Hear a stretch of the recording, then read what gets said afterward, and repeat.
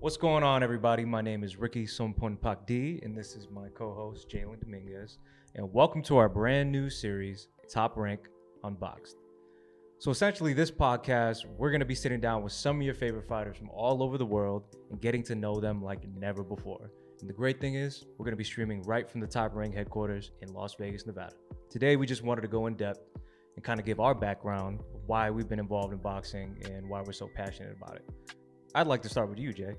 I remember the first fight that I was consciously aware of was De La Hoya and Mayweather. And I was like 7 or 8. I don't even remember how old I was. But that left such a big impression on me just because everybody in my family hated Floyd with like all of their heart. And when he walked out in that Mexican gear, oh my God, my dad was so mad. He was so pissed. And I just remember feeling passion, like for the first time, like really feeling passionate about someone I didn't even know, you know? And I was like, oh my God, I hate Floyd. Like I want him to lose. But after that fight, I actually became a Floyd fan. Like I just thought it was kind of crazy that he was okay with being so hated, you know, because he was getting boos from everyone. And he was okay with it. And then he won. And I was like, you know what? I fuck with Floyd. Listen, I saw it. I watched that fight and I, was so into it because of the 24/7s that they were doing. And I was really, really happy in how pissed off he was making the whole Mexican community. And he didn't even wear the sombrero right. I know. That's what they said on the broadcast. That's why my parents were so pissed about it. It was so disrespectful at the time. I mean, it still is, but like it's not a big deal anymore. But yeah, that's how that started for me. That's how boxing started. Yeah. What about you though? When was the first time you were like, man, boxing is something special? It's very similar to yours. Like it's a big part of your childhood with your family and stuff like that. It was like that with mine. My mom was a diehard boxing fan, and she's always been a fighter at heart. She always got into street fights, so she could appreciate the sport a lot. And she came to the States when, Sugar Ray and Marvin Hagler and everybody was in their prime, when the Four Kings were still running around. The one that I vividly remember the most with her was De La Hoya Vargas, because she was a diehard Vargas fan. And she ended up not eating for a week after Vargas got knocked out. She hated Oscar with a passion. She didn't like the whole golden boy, pretty boy look thing. And she was just like, I hope Vargas knocks his head off. And she was so convinced that it was going to happen. And Vargas was showing some fight early on. He almost knocked Oscar out the ropes. But yeah, she didn't eat for a couple weeks. Did that make you hate De La Hoya too? A little bit. Yeah, a little bit. And I was really like, man, Mom, you're taking this serious. She cried like that night. Like she was so passionate about it. And I was like, why are you crying? She's like, I didn't want him to win, Rick. I didn't want him to win. But what about your experience in boxing? Because you have some experience. I have some experience. I built a decent amateur career. Was only good on a state level. I could never beat guys getting out of my region. Dudes were just really talented. Yeah. So I boxed up until I was about 13, 14. And I stopped for a couple years to play high school football and got back into it in college and boxed in the South Florida circuit for a little bit as a college student. And down there, I trained with guys like Charles Mooney, Olympic silver medalist in '76, Jamil McCline, former heavyweight title challenger, Matt Korbov, middleweight contender. Damn. Yeah, so there was a lot of good guys down there in South Florida. And we had a really good time training down there. But I just knew I wasn't going to be a pro, and I just wanted to focus on school. But I always told myself, if I'm not going to be a pro, I want to be in the business. And,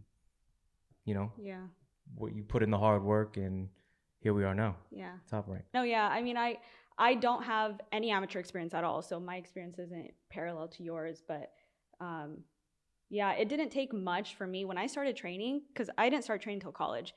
And when I did start training, I fell in love with it. I was like, oh my God. It's a hell of a workout. This is so great. And then I felt like I picked it up really well too, and like really quickly. And that's what everyone around me was saying. So I was like, oh my God, am I good? Like, holy shit.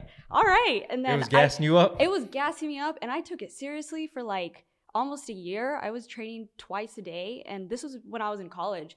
So I was also kind of neglecting my studies because I fell so in love with boxing, and then all my friends were like people in boxing. So I was just constantly around it.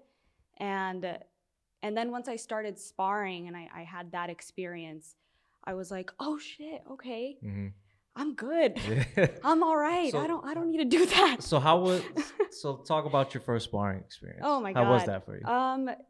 It was not great because my dad literally was there. He went to my opponent and behind my back was like, can you just hit her as hard as you can so that she gets discouraged and never wants to spar again? He was trying really hard to keep he you did away that from behind my back. And then Damn.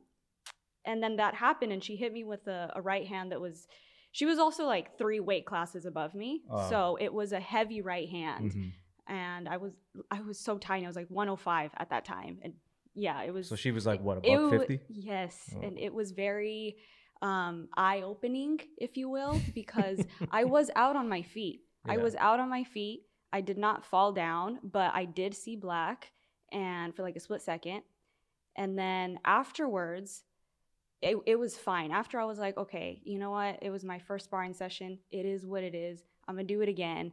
I did it again for a couple of months, but it was really after that first one where I was like, nah, like it's okay. Yeah, I'm okay if I don't ever have to do that again. You know, like I don't need a box. And yeah, and I sat my ass down after.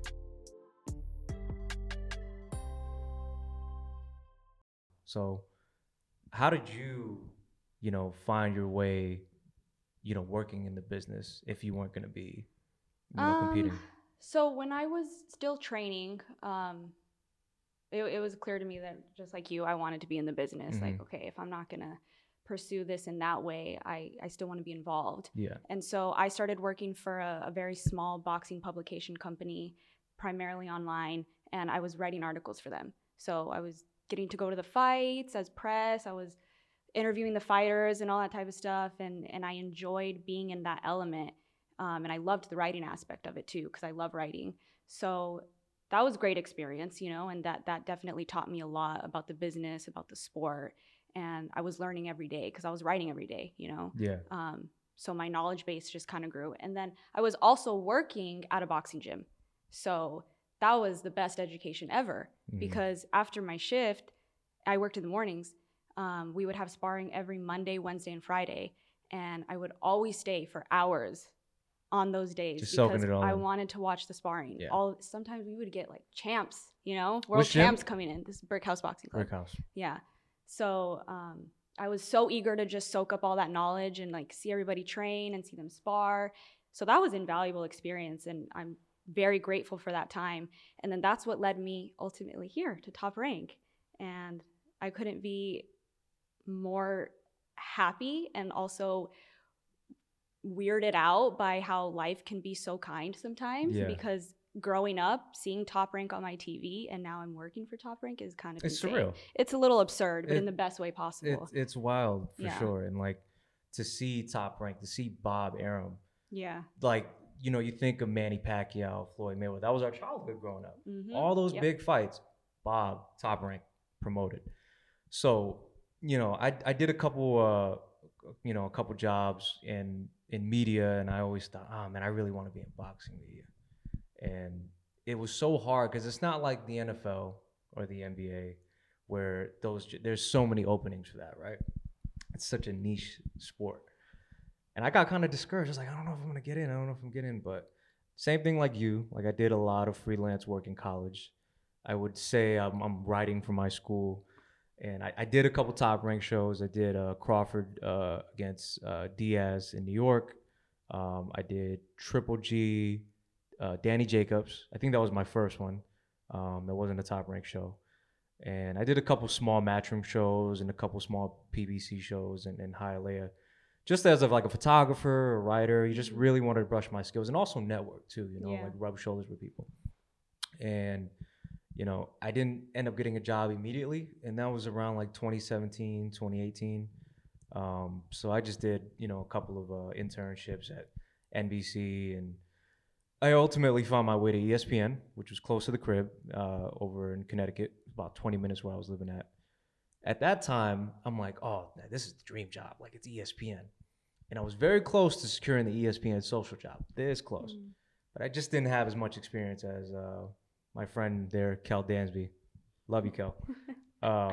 It was down to me and him, and I understood why they went with it. I was fresh out of college. I didn't have that experience yet. But thankfully, I was still able to get a position in digital video and also rub shoulders with the Boxing Beat people on the Combat Sports editorial team. And shout out to my guy Andrew Feldman. He gave me a shot to write for them, and I was able to write a nice story on Kay Karoma, who's a big time trainer for a lot of our young guys out there, Shakur, Troy Isley, Bruce Shushu Carrington, and I was able to write a couple more stories for ESPN Boxing and get a couple bylines for them. And I ultimately expanded my work and started doing some freelance for like New York fights and stuff like that. So it was really exciting to actually like see my name on a boxing piece, especially for ESPN. It was a dream come true. That's amazing. And I ended up taking that with me and holding it near and dear to my heart.